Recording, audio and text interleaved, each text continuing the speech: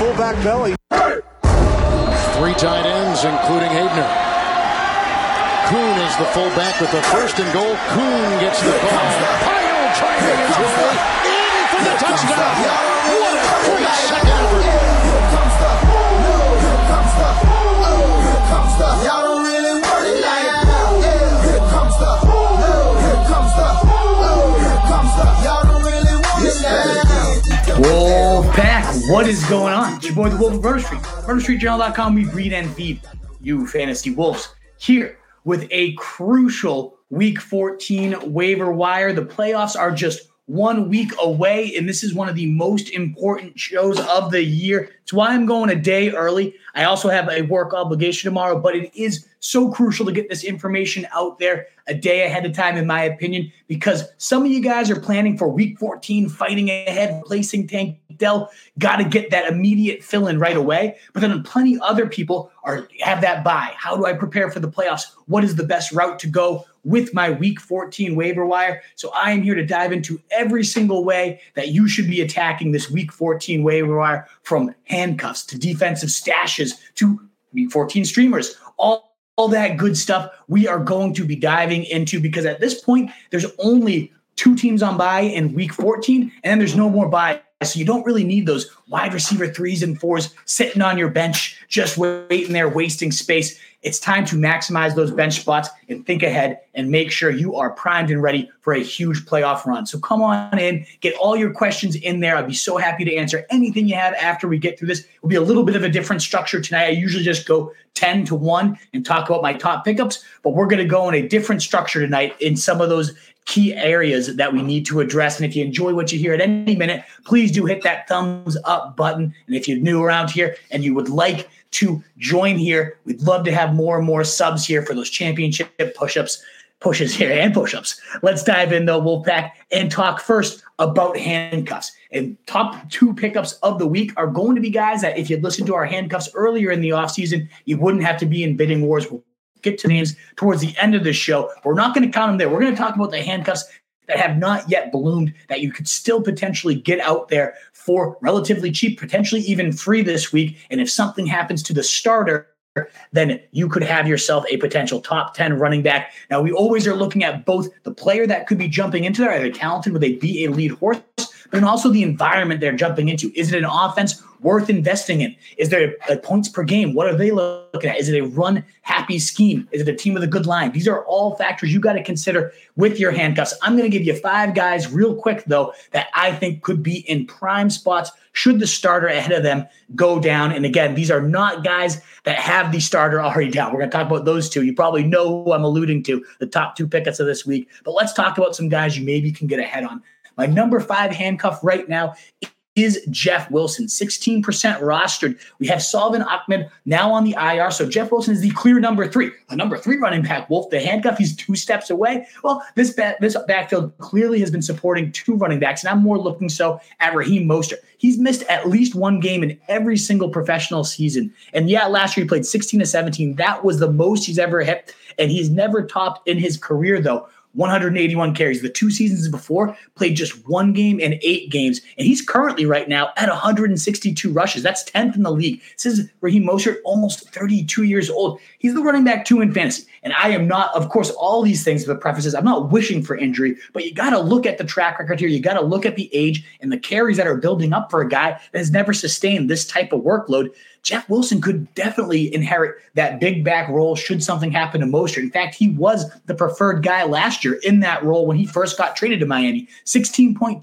22.3, and 12.2 points in his first 3 games as a Miami Dolphin. Jeff Wilson was the running back 6, 7, and then 25. And those 12 points were all in a half, and then he got hurt himself. He finished the season with 11 or more points in 3 of his last 4 games as well last year. And of course, this season, though, Raheem Mostert's balling. And now we also have Devon Achane here, who, as we talked about all Sunday, if you were at our sit-start show, in his full 4 games now, has been a top 5 running back in all 4 of them. If he makes it through a game, Devon Achane is going to be a top 5 guy, averaging 150 yards from scrimmage, over 30 fantasy points per game. So that's obviously a different wrinkle here, that if Raheem Mostert goes down, we also have another back to contend with. It wouldn't just be the Jeff Wilson show, but this has been about a 50 split, and both backs are being sustained. Even Mostert last week with taking the reins again, still put up 12 fantasy points. I do think Jeff Wilson could become a reliable source of 12 to 15 points should he be the guy. This is the number 2 rushing offense behind only the Ravens, number 1 in rushing touchdowns as well. Raheem Mostert himself, 16 touchdowns, more than the entire Jets team as a whole, and just as much tied with the Patriots offense as a whole as well. So I do think Jeff Wilson could be in a really, really prime spot. They get the Jets the first week of the playoffs. That would be a great matchup. And then Dallas and Baltimore, not great spots for running backs, but ultimately this offense is such a machine that I don't think it would really matter. So Jeff Wilson, my number 5 handcuff. Number 4 on that list, though, is Dearness Johnson, 18% rostered. He has clearly taken over the number 2 running back role here. Since the bye, Bigsby snaps, Tank Bigsby, 17%, 14%, and just 3%. And more importantly, Etienne has gone down himself. He saw 80% or more snaps in every single game from weeks 4 to 8. He hit 23 or more fantasy points in 4 of those 5 games. But then post-bye, it's all been downhill. If you're a Travis Etienne owner, you know this. Even the running back, 36, 21, and 19 on 6, 9, and 13 fantasy points. But more importantly, just 63%, 65%, and 59% of the snaps for Travis Etienne. So already the role is just going down. We don't even need an injury necessarily for Dearness Johnson to start seeing some value. In fact, he is coming off season high 43% of the snaps last week. He's seen 20% or more of the rush attempts in 3 straight weeks as well. And we got Etienne now dealing with a chest injury. It has him questionable day-to-day this week as well. It's been a while since we've seen Dearness Johnson see meaningful work, but 2 seasons ago, when Chubb this time and Kareem Hunt, and we had Dearness Johnson he had 3 games that year of 60% or more snaps, having 24 touches, 2 receptions, 168 yards, a touchdown, 24.8 fantasy points to running back 4. Week 10, 25 touches, 7 catches, 157 yards from scrimmage, 22.7 PPR points to running back 6. And then in week 18, 26 touches, 1 catch, 133 yards from scrimmage, and a touchdown, 20.3 fantasy points to the running back 9. Yes, a top 10 running back in all 3 games that he saw 60% or more of the snaps. He saw over 24 touches in every single one of those games. So the guy is Dearness Johnson, a proven workhorse. When he can get that volume, he can get it done. So that is another guy to look at for your handcuff situations. My number 3 handcuff, Wolfpack, is Eli Mitchell, 17% rostered here. And we know the value. It's the San Fran offense that is 3rd in scoring right now with 30.1 points per game, 30 run plays per game as well, is 6th in the league. We know how brilliant this zone scheme is, and we know how good of a fit Eli Mitchell is. Now, CMC, we get it. He has 17 games last year, the first time he's played a full season in 2 years now. And now he's lasted all 12 games this year. He left early in that Dallas game, but ultimately played the next week, played every single snap the next week. He's been an absolute warrior so far. He's 2nd in carries, 2nd in targets among running backs. It's a massive workload. He's holding up brilliantly. He probably will hold up. At this point, 91% of his games,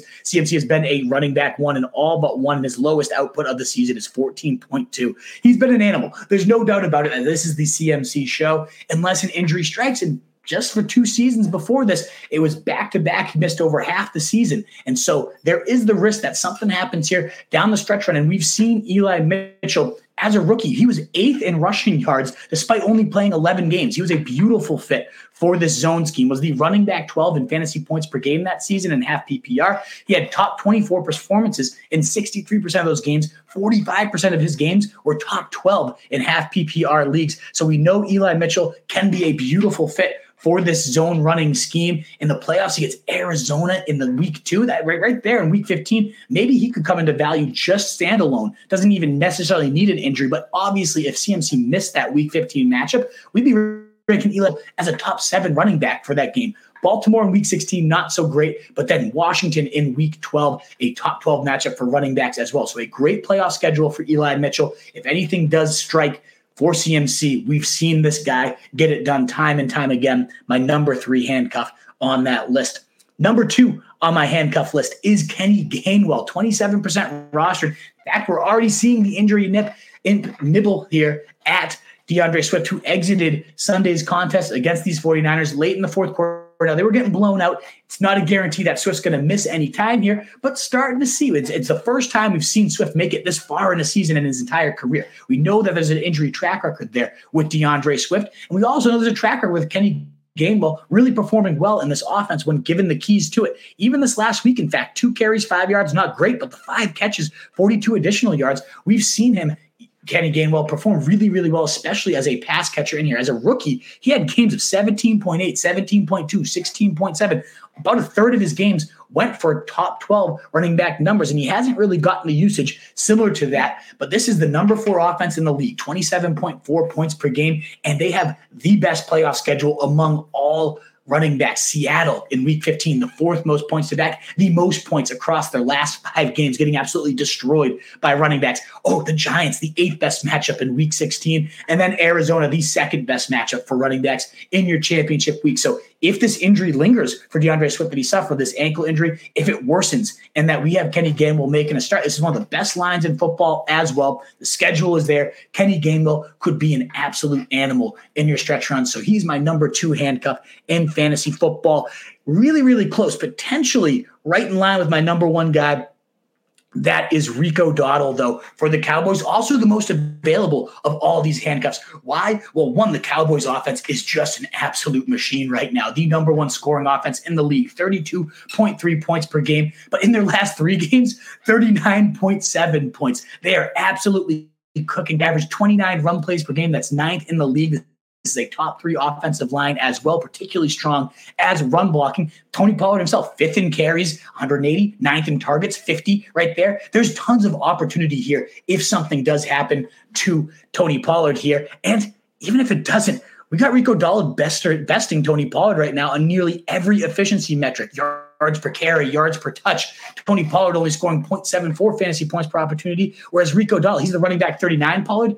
Dowdle's the running back 17 in points per opportunity, the running back 13 in yards per created per touch. He just looks really good every time he touches the ball. A lot of people out there comparing, like, Dowdle's now the new Tony Pollard, and Tony Pollard's the new Zeke out there. So already, just efficiency-wise, eyeball test-wise, Rico Dowdle is really passing the test. And if he had to make starts, we just talked about how ripe this overall offensive opportunity is. The schedule is mediocre. Buffalo, 13th most points allowed to backs, but then you get Miami and Detroit. Not great matchups for running backs, but also shootout style fields. And I believe the Cowboys probably are one of those few teams that are actually matchup proof, consistently in the red zone, consistently churning out points.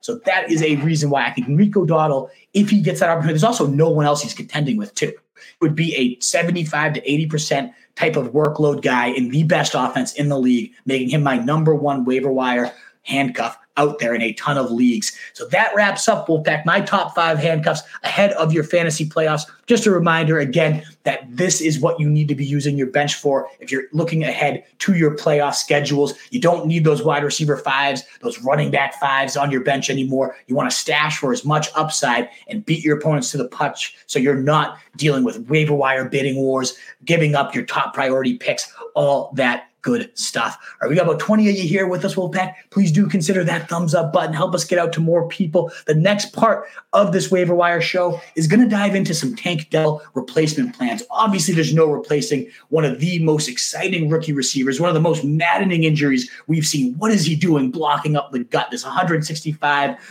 5'9". What are we doing here? I don't understand at all what Bobby Slowick was thinking. He has some answer to do. I hope the beat writers really interrogate this guy and wonder, what were you thinking?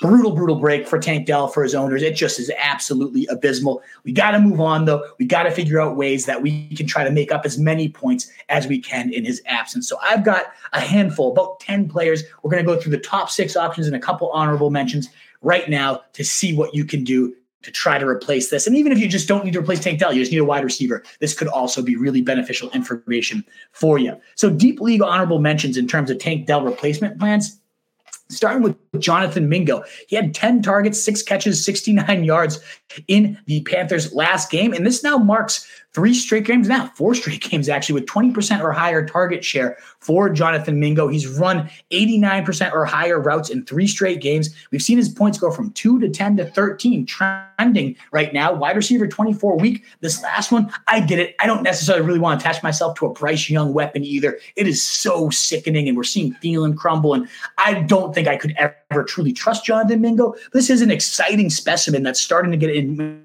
more increasing role here. Maybe, just maybe, he continues to pick this pace up and has a nice stretch run finish here. The schedule isn't scary at all. Alec Pierce also getting an honorable mention. Sophomore season has been such a disappointment for Alec Pierce. I really like the kid. I was hoping for a breakout. All the training camp buzz was really, really pouring in on this kid. He hasn't had a single meaningful day until this past week. 6 targets, 3 catches, 100 yards, including that deep touchdown bomb.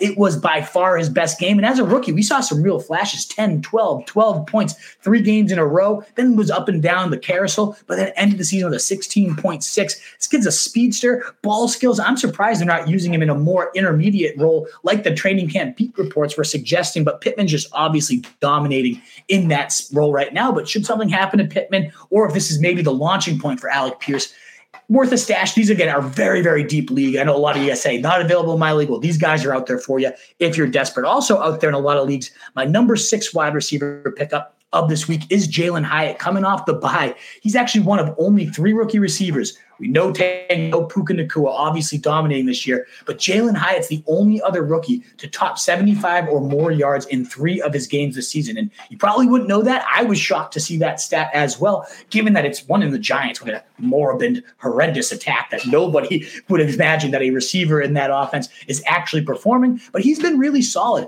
and especially when given the opportunity. He got the best opportunity of the season that week before the bye against my Patriots. I was watching this kid, and he was as electric as I expected. 6 targets, 5 catches, 109 yards, ran 70% of the routes, was a season high there, and as well as a season high 26% target share and a whopping 65% of the air yards that game. And yet, despite all this deep yardage, 83% of his targets were deemed catchable. That is amazing, that deep efficiency. It's how wide open and separating he was getting. And that was consistently what he did over there at Tennessee. When he won the Biletnikoff Award, he had that 6 catch, 207-yard, 5 touchdown day against the Crimson Tide. This is a guy with an insane track record in college that's shown that he can also do that in the pros with that 91st percentile 4.4 40-yard dash, highlight reel kind of guy all camp. The schedule gets pretty soft. He got Green Bay, not the best of matchups this week, but after that, New Orleans without Lattimore is getting absolutely dusted. Then Philly's giving up the most points to receivers, and then the Rams, middle of the road. So the schedule gets actually pretty soft here for Jalen Hyatt. And if Tyrod Taylor comes back, even better. He was activated off the injured reserve today. We'll see when he officially enters the lineup, but he was Jalen Hyatt's boy before going out, and Tommy DeVito, either way, is slinging it nice and deep to Hyatt. Very intriguing rookie talent that I would like to see more of, and certainly willing to stash in some deeper leagues. Jamison Williams, 24% rostered, about 5 to 10% of my FAAB I would be willing to spend on him. We now have 3 straight weeks. He had never run 60% or more routes his entire NFL career, and bam, 11, 12, and 13 weeks. Every single one of them was 62% or higher route share. Now, he isn't getting a ton of works and look on that, and yet he's still put up 12, 7, and 10 PPR points in those 3 games. Every time he gets the ball, he just looks so electric. Anybody watching that game where he scored the go-ahead 19-yard rushing touchdown on that kind of end-around play, it was just ridiculous how much faster he was than every single player on that field. He's making highlight play blocks as well, getting the trust of his coaches.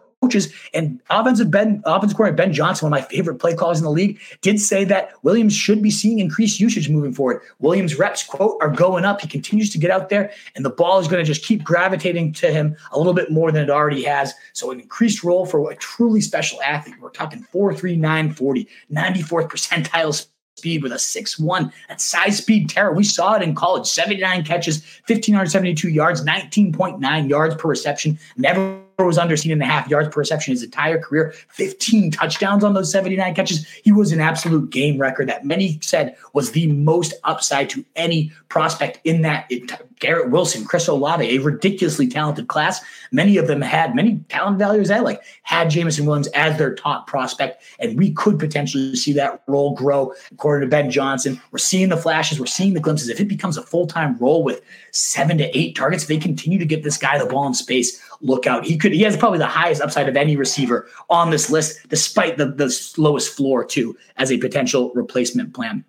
I couldn't really believe how productive Elijah Moore, 42% rostered right now, how he's been even with Amari Cooper in the lineup. But now Amari Cooper suffers a concussion. Joe Flacco steps right in. And also one of the more shocking developments is how good Flacco's arm looked. That ball was spinning like it was 5 years ago, how healthy that thing was ripping. And certainly over DTR, PJ Walker, that arm was very live for Joe Flacco. And we know that Elijah Moore has been his boy in the past. 12 targets, only 4 catches, 83 yards, though. Looking really, really solid, Elijah Moore, making some crucial move the chains. That was a 28% target share. And quietly over these last 4s, we've now seen Elijah Moore put up 15, 12, 7, and 12 PPR points. Been the wide receiver 20, 25, 55, and 27. So 3 of his last 4 inside your top 27 wide receivers. Really, really solid for Elijah Moore. Now gets his boy Joe Flacco at quarterback, maybe Amari Cooper. We don't know how long this injury is going to linger, but until he's back, it's going to be the clear-cut number 1 target for Elijah Moore, just like he was this last week. And the schedule isn't too shabby here for your Browns. So assuming that Joe Flacco continues to get more comfortable, looking as solid as he did, we got his number 1 weapon here in Elijah Moore. That's definitely a guy I would be looking to spend 6 to 12% minimum. And these FAAB estimations, they're just guesses. If you lost Tank Dell and you need a wide receiver, you might have to put up 25, 30% to get Eli Moore. You know your league better than I do. You got to make sure you go and get at least one of these guys. And I would say Curtis Samuel. Now, the risk here is he's on bye this week. We can't help you right away if you're trying to replace Tank Dell. So you might have to look back to any of those other guys we talked about or my top 2 options here if you need that immediate plug and play. But if you just want some nice receiver depth, Curtis Samuel has become by far the most consistent wideout in this Washington offense. 5 targets, 4 catches, 65 yards, just by an inch, missing a touchdown as well this last week. He's only 38% roster right now. I think another 20 so bid makes sense to get him. Just a week ago, 12 targets, 9 catches, 100 yards, 19 PPR fantasy points, 36 targets per route run. So back-to-back, pretty impressive weeks, kind of building off. Again, we saw a 3-week span from weeks 4 to 6. He had 18.2, 18.5, and 14.2 fantasy points in a 3-game span, and we're starting to see him catch fire yet again with Sam Howell since returning from injury. Back in their healthy games, he averages, Curtis Samuel, a significantly more points per game than Terry McLaurin even, who's consistently ranked 20 spots above Curtis Samuel. He had a 0 last week. It is clear that we have Curtis Samuel getting targeted so much by Sam Howell, who that dates back kind of to his college days where he targeted Josh Downs, a slot receiver, whopping 41% of the time in college. We're seeing that kind of translate here with Curtis Samuel. So if you don't need that immediate play, we got the bye again this week. They get the Rams, a middle-of-the-road matchup, the Jets in week 16. That sucks. But then week 17, the San Fran 49ers, actually really bad against wide receivers, a top 12 matchup for wideouts in particular, really solid for slots. So Curtis Samuel with this really impressive role here in this Commanders offense, a great potential replacement plan for you. You just got to stomach that bye week. Now, maybe a way to stomach that bye week could be Odell Beckham, my number 2 potential waiver wire plan to replace Tank Dell. Now, last week out was pretty disappointing in week 12 because from weeks 9, 10, and 11, we really were seeing a different Odell Beckham. I mean, he talked about how I'm explosive, I'm back, I'm feeling good. And in that span, wide receiver 10, wide receiver 30, and wide receiver 18. We had a game, 4 catches, 116 yards for Odell Beckham. And then he had a shoulder injury, was in a minimal role in week 12, played 33% of the routes, and that was it. But the big thing was he saw 42% targets per route run. And the week before that, 41% targets per route run. So when he was in, he was winning on his routes and he was getting the ball slung in his direction. So as long as he's healthy and he's running more routes, if that continues over that 41 and 42% targets per run, that's an elite metric right there for a wideout that we've seen be an absolute hero down stretch runs before. So coming out of the bye, if he is healthy, this could easily be a top 24 option for you. And I could see Odell Beckham being worth 12, 20%, again, 25 if you need to spend it to go get this guy. This is an offense you want a piece of, and their schedule is pretty solid here for passing games moving forward, the Ravens. And of course, again, no Mark Andrews, so they're going to need weapons. We saw Zay Flowers step up. Isaiah likely saw some targets, but we could definitely see Odell Beckham fill a huge void for this offense. My number 1 potential replacement, though, for Tank Dell, why not look outside this organization at all? Look at Noah Brown, his teammate, 40% rostered. I think this guy's worth 20 to 25%, maybe even more of your FAAB. When Tank Dell went down, we had Noah Brown step in for 93% of the routes compared to just 46% for Robert Woods, 37% for John Mechie. It was definitely a full-time role for Noah Brown. And he didn't do much this week with it. He was coming back from injury. He didn't look fully healthy himself, but just for the last 3 weeks before that, before he got hurt, he had led the team in receiving in weeks 8, 9, and 10, all 3 of them in a row. Now, the week 8 one was so-so, but weeks 9 and 10, we saw Noah Brown go for 153 and 172 yards, was the wide receiver 5 and wide receiver 3 in those 2 games during that span. And yeah, he gets the Jets this week, not the best spot to go and toss Noah Brown in. But after that, he gets Tennessee twice, a top 8 matchup in particular, getting destroyed by outside wide receivers. So it does depend where he ends up lining up. He's been in the slot, moving him around, but they know why not go after another piece of this CJ Stroud offense, as he's on pace to smash every single rookie passing record of Andrew Luck's. Just obviously such a special player that's elevating everybody around him. We've seen him elevate Noah Brown to top 5 numbers in back-to-back weeks before. There's a real chance that happens here the rest of the way, especially because it was very clear. Even though, again, the stats weren't there this week, it was very clear Noah Brown is going to be that guy that steps into a full-time role. It could really do some damage as the next man up for CJ Stroud. That's where I'd like to attack this first. But of course, Odell Beckham, Curtis Samuel, Eli Moore, Jameson Williams, and Jalen Hyatt, also some other options to look at if you missed out on Noah Brown and he's not out there in your leagues. Those are some other names that could help soften the blow. You're never going to replace Tank Dell, but those are some names that could help soften the blow on your Week 14 waiver wire. And that brings us to our last 3 names before we start getting into some defensive strategy and then on to all your questions, Wolfpack. So please keep getting those questions in. Keep filling that mailbag. If you haven't already, hit that thumbs up button and you enjoy what you're hearing, please consider doing so. And certainly if you're new around here, let's get in for that championship push. Please consider hitting subscribe. We'd love to have you here for the long term. But of course, that thumbs up really does help us get out to more people. It would really mean a lot to me if you like what you're hearing.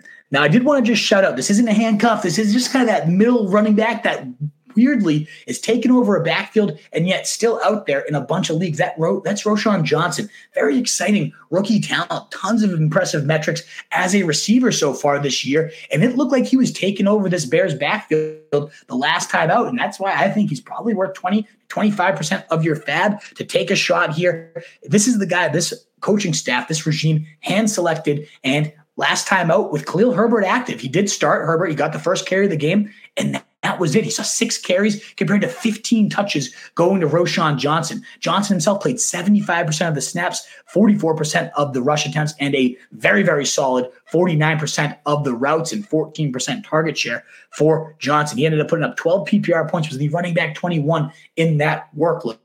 He does have a tougher schedule. The Lions, Browns, and Falcons are all bottom 10 matchups here for Roschon. So that's why I wouldn't go crazy blowing all my FAAB. Plus, this production did come with Foreman out of the lineup. So you have to have a couple of those caveats attached to this. But I do think there's this coaching staff just wants to see, what do we have in this exciting rookie, this guy that actually had more broken tackles per touch than teammate Bijan Robinson at Texas, just didn't have quite the workload as Bijan, of course, a generational prospect. It makes sense why Roschon didn't beat him out, but he did play very, very well every time he came in. He's really shown well every time he's played at the professional level so far. So just like any exciting rookie, we so often see these guys blossom over that final stretch run. Maybe Roschon goes on a crazy, crazy stretch here. Certainly could be taking over this Bears backfield based on that last week usage before their bye week that they're coming off of right now. But Wolfpack, our top 2 pickups of the week are also both running backs. Let's dive on in to Tyjae Spears versus Zeke Elliott. We talked at the top of the show about handcuffs. We've talked about both these guys many, many times on our show, and this is why you got to handcuff either your running backs or stack your bench and steal them from your opponents, because now both of these guys are going to be stepping into starting roles, both for different extended periods of time, with unclear right now how long both the absences are going to be of Ramondre Stevenson, of Derrick Henry, but you can probably bet that at least one week of starting for both Zeke Elliott and Tyjae Spears, with the potential to be a lot longer for at least maybe Ramondre Stevenson. That hit did not look good. The ankle did not look great in that case. So which one do you prioritize here? Well, Tyjae Spears, 16 carries, 75 yards, in addition to 6 targets, 4 catches for 13, 22 opportunities. He's the only running back to touch the ball in this offense other than Derrick Henry, who did suffer a concussion. He's in concussion protocol right now. An older running back here. I can't imagine the Titans in a lost season are going to rush Derrick Henry back. So I think you're getting at least one start out of Tyjae Spears facing a Miami team. And that could really favor this guy, one of the most impressive pass catchers of this rookie running back class. he has looked really solid when given the chance, very explosive with the ball in his hands. And again, the only running back to touch the ball at all other than Derrick Henry in this offense. And with Henry knocked out for a decent amount of this game, saw 65% of the snaps, 40% of the rushes, 65% of the routes, in a very healthy 19% target share going to Tyjae Spears. He racked up 13 PPR points, was the running back 14 with that workload. Now, on the other hand, Zeke Elliott, like I mentioned, Ramondre Stevenson, that ankle injury did not look good. Now, they took x-rays, they're negative. It's not a fracture, so it might not be a season ender. But also the Patriots, what do they have? What incentive do they have to rush Ramondre back out here? They're in tank mode. This is probably the perfect excuse to get one of their best and only productive players off the field and allow them to be that much work as they try to climb to that number 1 overall pick. And in that absence of Ramondre, Zeke Elliott saw 17 carries, 52 yards, in addition to 4 catches for 40 yards. And I'll be the first to say it, Zeke actually looks like he's got different burst levels this year than what we had seen for a couple seasons in a row there with the Cowboys. He came back leaner. He came back meaner. He's definitely been pretty impressive. And in that absence, 69% of the snaps, 59% of the rushes, 52% routes, 21% target share. Really, really impressive. Also putting up 13 fantasy points on his touches, also ranking in the top 15 running backs this last week. Now, to me, if you got to take one or the other, that becomes the debate here, right? Like, if I only have one limited bit, I do think you can potentially just unload it all to get one of these guys. They both have okay schedules. Spears, Miami, a toughish matchup, but then Houston twice, top 15 matchup, and Seattle in week 16. So we've talked about one of the best matchups for running backs. So that schedule looks pretty good, even though it does seem like Henry will probably be back for a decent amount of that. Whereas Ramondre seems more likely to miss extensive time, potentially the rest of the year. So I do think you got to maybe prioritize Zeke, despite being the lesser talent and the lesser offense with less of an overall ceiling. I do think you might be getting yourself a number 1 running back for 4 weeks here to close out the year. And he gets Pittsburgh, 15th most points, Kansas City, 19th most points, Denver in your semifinals, the most points allowed to running backs, and then Buffalo, the 13th most points allowed to backs there. And so, yeah, I get it. The offense averages under 10 points per game across their last 3. The touchdown upside is quite low here for Zeke Elliott, but we're seeing a very healthy receiving role also attached to him. And it's not like the Titans are this juggernaut that are going to create significantly more opportunities. Depending on how desperately you need this starter here, if you could use a starter for the rest of the season, if your flex is looking real ugly now that you lost Tank Dell, I'd probably go higher for Zeke here. But if you're also just looking for the higher upside play, especially if something lingered with Derrick Henry or the team just wanted to shut him down for the season, Tyjae Spears definitely is in the higher upside offense, the higher upside talent, a higher upside player. And in that case, I typically do go after Spears. I would probably bid my money on Spears over Zeke if I had the option to go after them both. I think they're both great options. So if only one of them's there, go out and go for them. But I would prioritize Spears just slightly over Zeke, even though the floor is a little bit higher with Zeke. The ceiling is so capped in this hideous Patriots team. So that is why I would go after Spears just a little bit more aggressively than I would Zeke Elliott if I had the choice of those two. So that wraps up, Wolfpack, our top Week 14 waiver wire prospects. We're going to move into some defensive strategy, and then it's on to all your questions. I know it's, again, a little bit of a different show here than we typically do because those playoffs are almost here, and it is time to optimize those rosters and get ahead of your competition, stash the right defenses, stash the right handcuffs. All of that stuff is much more important than those immediate plug and plays. When you have all your buys gone at this point, you don't need the depth nearly as much. So we got to update those benches to have the highest potential ceiling. So as we move into defensive talks, again, I know I beg for it often, but those thumbs up, they do continue to get us out to more people. They continue to help us grow. It's so greatly appreciated. Keep filling that mailbag. That also does help us go. Let's talk about some playoff defensive strategy, though. So as mentioned, roster spots are so much more precious here in the playoffs, and getting that 1 to 2 defensive punch where you play this defense has a better matchup in week 15 followed by week 16. If you're getting 15 or more points from your defense in your playoffs, that could be the difference between winning a title and not getting to your championship. And I think we've got some really clear answers this year in 2023 on which way to go. So I will say first, some defenses to check for that are not out there in 50% of leagues, but there's some reasons for fantasy owners to drop them. The first one would 100% be for me, the Kansas City Chiefs. Now, they're facing Buffalo this week, so I've seen them get dropped in a lot of leagues right now. They get New England in week 15. You don't need me to tell you why that's such a juicy matchup. The Raiders in week 16, 8th most points allowed, and Aiden O'Connell just looser and looser with the ball. And then the Jake Browning-led Bengals in your week 17 championship week. All three of those matchups are great for a defense that, the last couple of weeks has not been nearly as strong, but over the course of the season, they're still a top 6 unit in points per game. They've been very, very solid, and I think they are a team to definitely the best, just top to bottom, week 15 to 17. All three matchups are good for a very talented defense. So check for your Chiefs, check for your Browns as well. They've had a couple underwhelming weeks and back-to-back ones, but this could be an awesome streamer to pair up with another one, because in week 15, they get Chicago, 6th most points allowed, 2 defenses. And then week 17, the Jets. What's better than a matchup with the New York Jets? They have been so abysmal these last few games. In fact, since their bye week, the Jets have given up 12, 27, 8, 21, 21, and 17 points to opposing defenses. They have not scored more than 13 points in a single game. So the Jets in your championship week for one of the best defenses in the league, a team that has given up the fewest passing yards,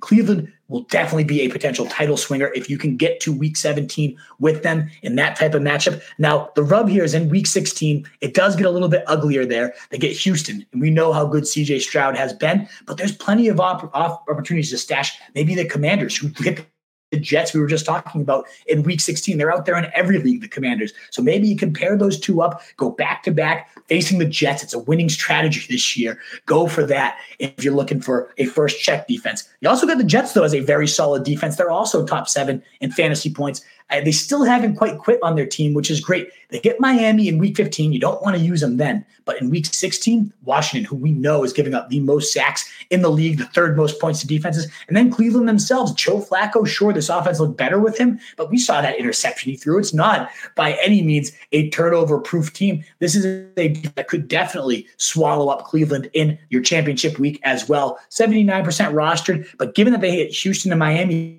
these next 2 weeks, we could see the Jets get dropped by a lot of teams. And then Philadelphia, 72% roster, but they get the Cowboys this week. Maybe we see them get dropped ahead of the fantasy playoffs, where they get Seattle, a mediocre matchup, but then Arizona, or New York Giants, rather, the most points allowed to defenses, and then Arizona, a top 10 matchup for defenses as well. So those are some teams to first check for. I will say this. I've got a team that I would have, they're out there in 70% of leagues, that I would pick up even ahead of all of those teams. We're going to get to them in a second. The team that I consider the cheat code of your fantasy playoffs.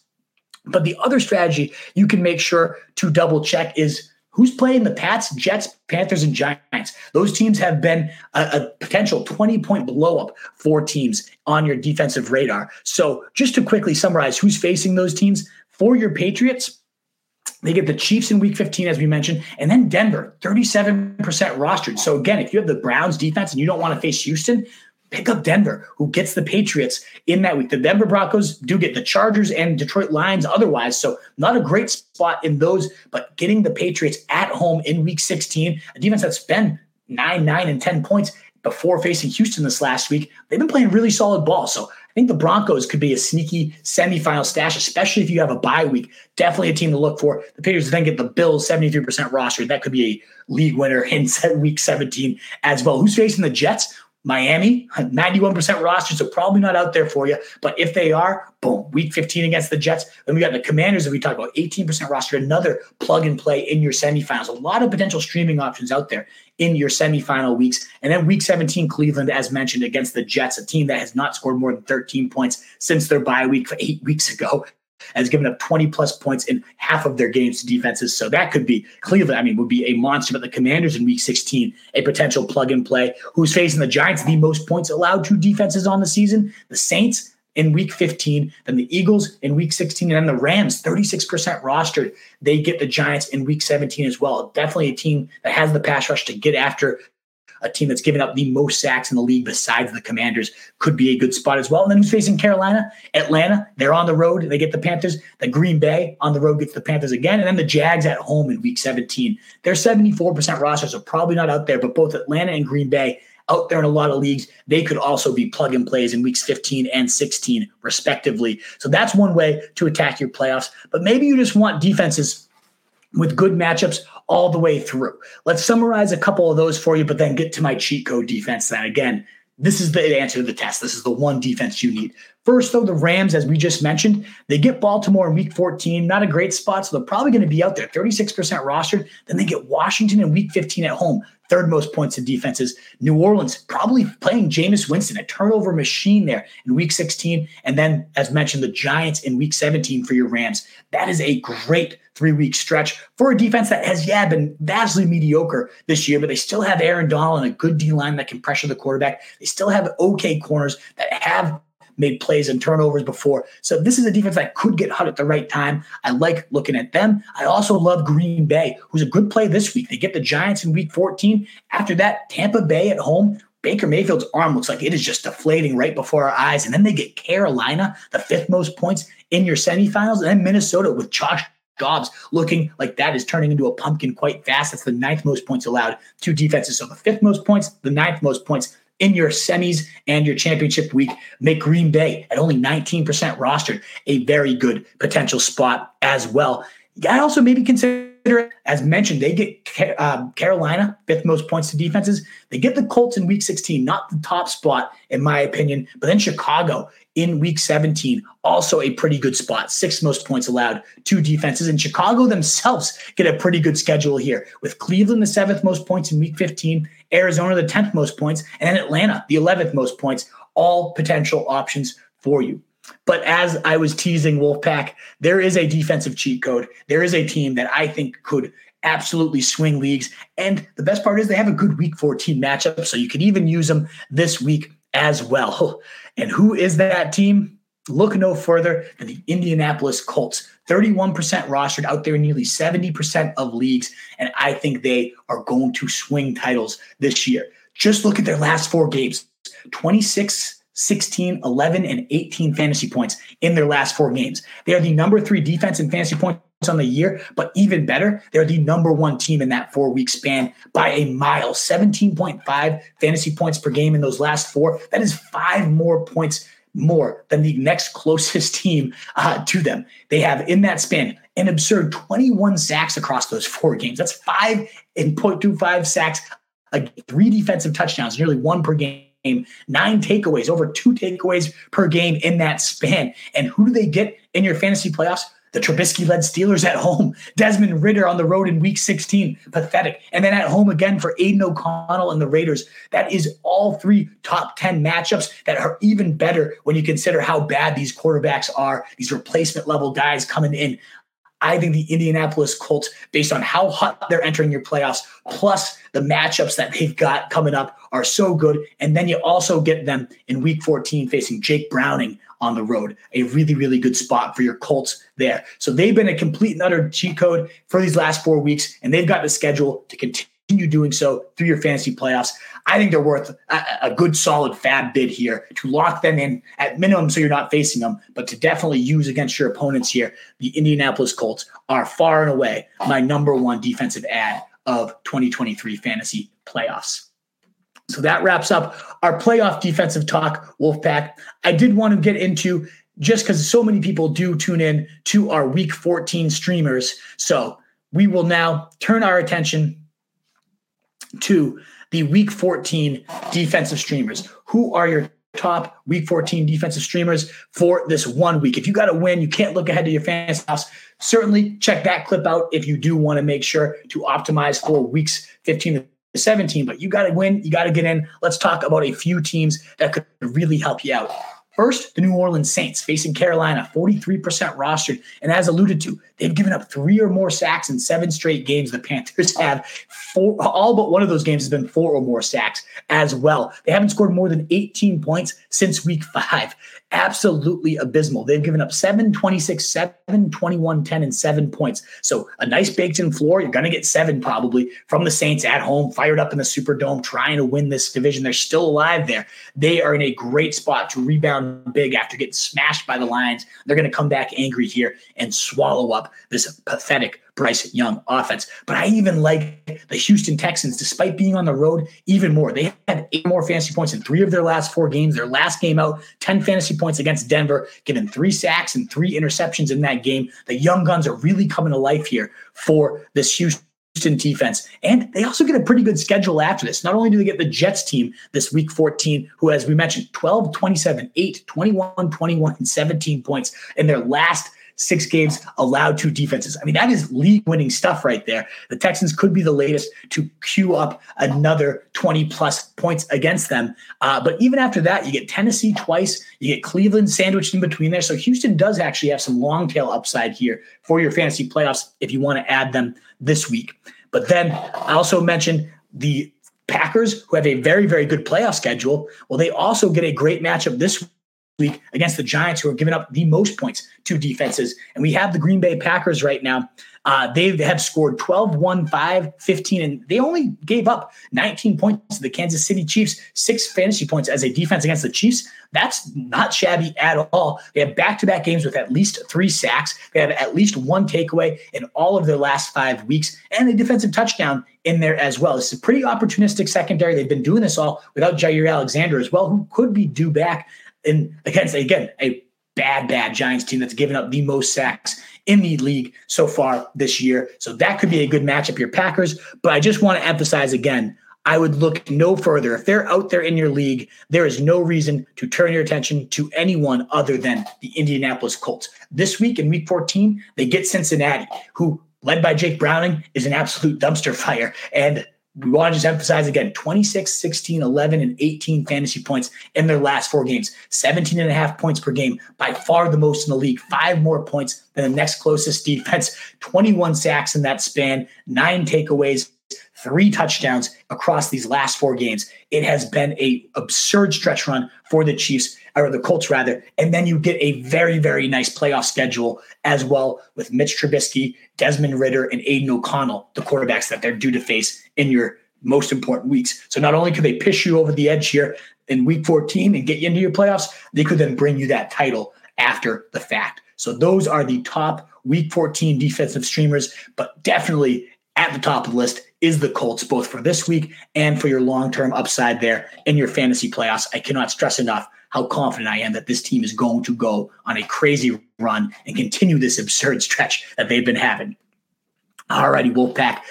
I know that was a lengthy, different waiver wire show full of handcuffs, full of Tank Dell waiver wire replacement plans, full of defensive streamers, both for right now and your fantasy playoffs. Trying to do my best to help you get ready for the now and for the future of your fantasy leagues. I hope you found that extremely helpful. Let's dive into all the questions that you guys have. As we do, please do consider that thumbs up button. It would be so greatly appreciated. Let's go, Wolfpack. Smash the like and sub, says the Bulldog. Thank you, brother. RJ Bacani consistently giving us the super chats. We know it. We greatly appreciate it. It is so appreciated, my man. 10-3, let's go. Miami or San Fran D. Mahomes or Stroud. And by the way, a change needed. It did not. We put him in there, and 22 points yet again. Another top 5 running back effort for him. Great stuff indeed. So I would go Miami this week, and just to get the Jets the next week too. Miami's just absolutely cooking on defense. San Fran also very, very solid defense, but Seattle just kind of cooked that Cowboys defense that's really solid too. So I prefer Miami this week. They have definitely been rolling, and I think they're going to continue to do so this week. Let's go, Giuseppe. What's up? We're back in the playoffs. Let's repeat it back-to-back weeks. I love it. Defend that title, baby. You lost Tank Dell. Would you target Noah Brown? Well, yeah, as you saw, he was my number 1 potential replacement. Stay in-house. Stay with C.J. Stroud. He's made good things happen for Tank Dell, and not that Noah Brown could beat Tank Dell. He's not, but he did have 153 and 172 yards with Tank Dell also on the field. So now the clear number 2 behind Nico Collins. Yeah, I think Noah Brown is absolutely the top replacement option. But as you saw, we went through 5 others. Jaws, I know I was a little late today. I wanted to make sure to get all this info. As you can tell, it's one of the most loaded waiver wire shows we've had in a while. So appreciate you waiting it out here. We did have to push back just a solid amount there, but we are back in business, baby. I hope you're still here and this information is helpful. Give Tank my fibula. I don't need it, says Charlie. I'll give him mine too if it helps. Yeah, I'm so sad about it, man. It's absolutely gut-wrenching for sure. And the manner of the injury is what makes it so frustrating as well. Thought I was safe having Charbonnet backing up Walker. Might need to get McIntosh. I mean, seriously, yeah, DJ Dallas already rostered.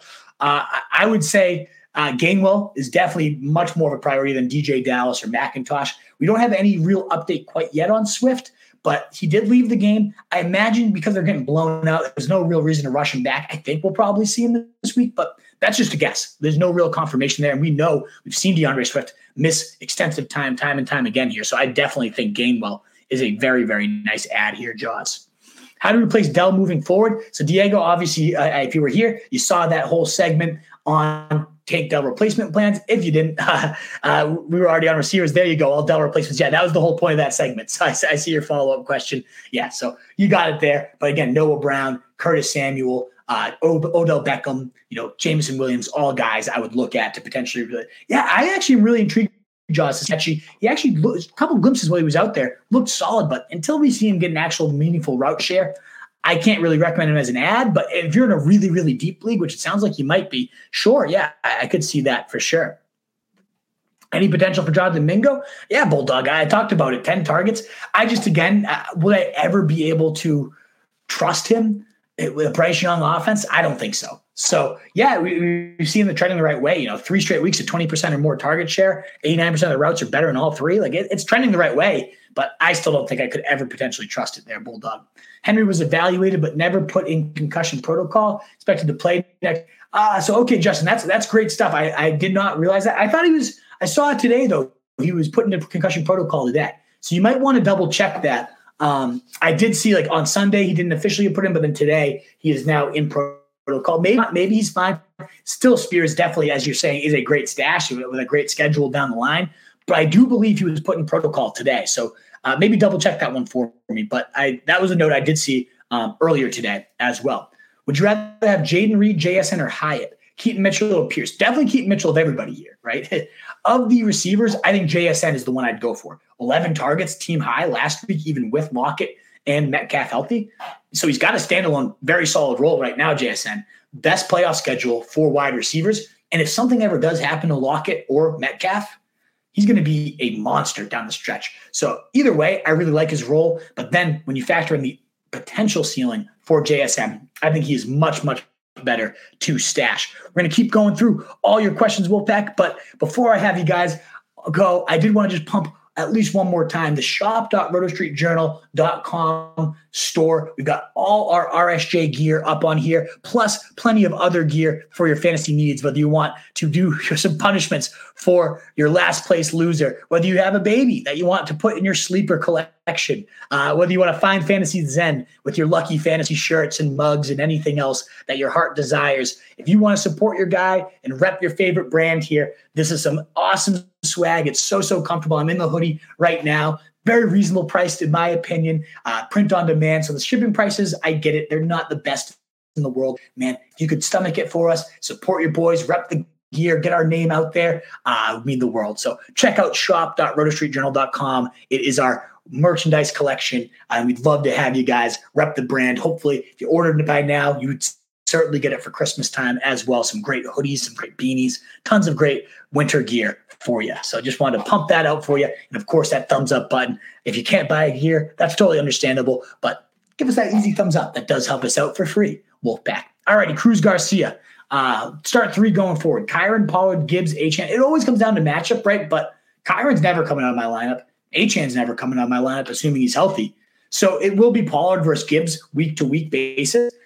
I do feel a little bit better about Pollard's workload, but he just looks so inefficient. And obviously, if something did happen to David Montgomery, we've seen Gibbs be a top 3 running back, right? So this is fluid, but if all of them stay healthy, you're probably never benching Kyron and Achane. Cruz is how I would think about that. Reborn Jungle.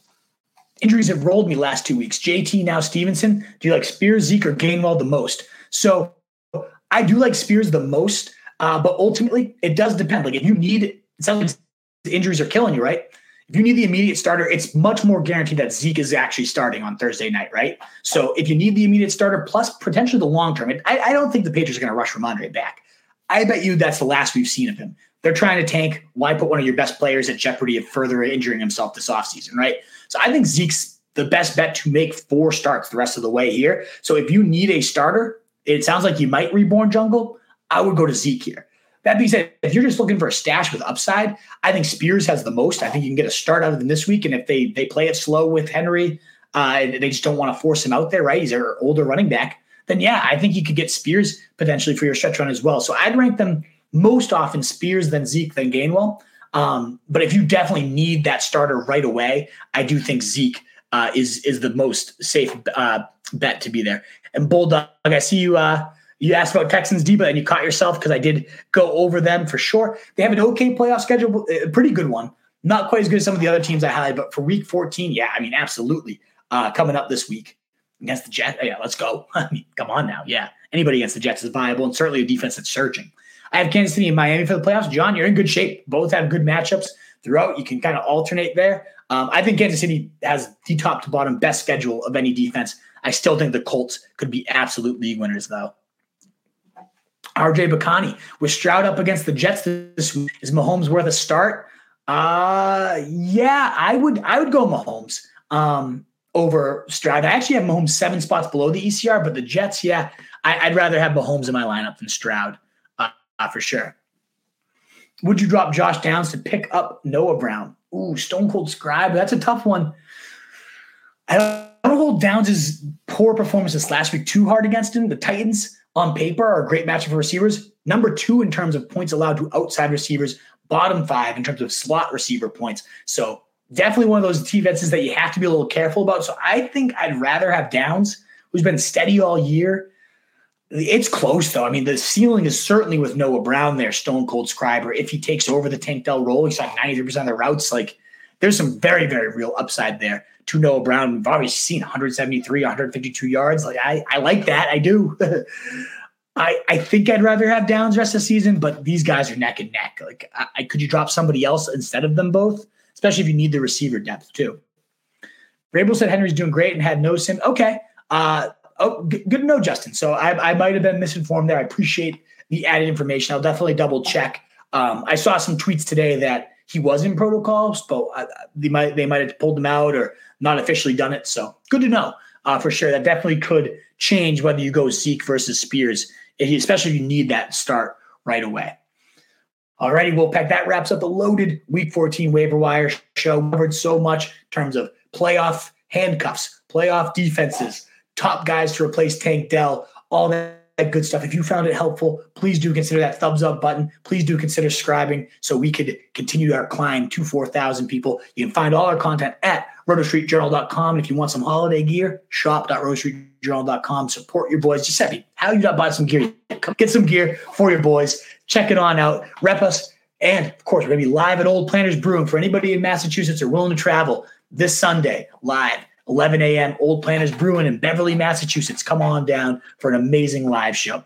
Alrighty, Wolfpack, and roll for Fantasy Sheep, guys. Be the Wolf. Best of luck on your waiver wires this week. Mass Football Guy, I see you there.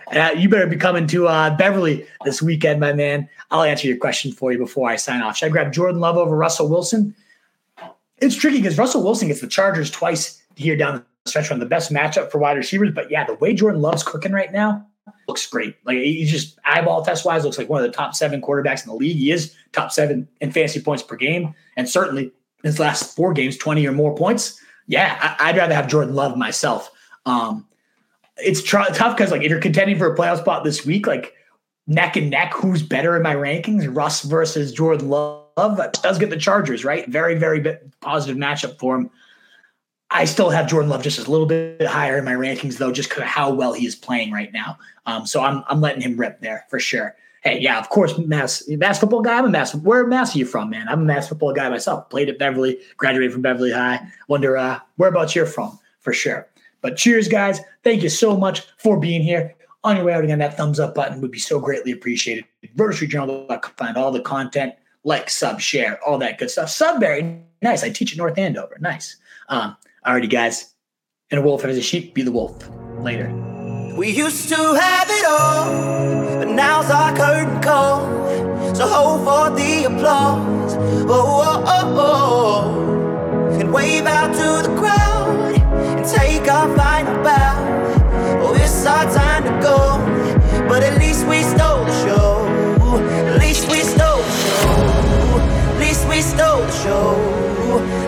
stole the show. At least we stole the show. Straight ahead. Devlin. Second effort. Third effort. Touchdown.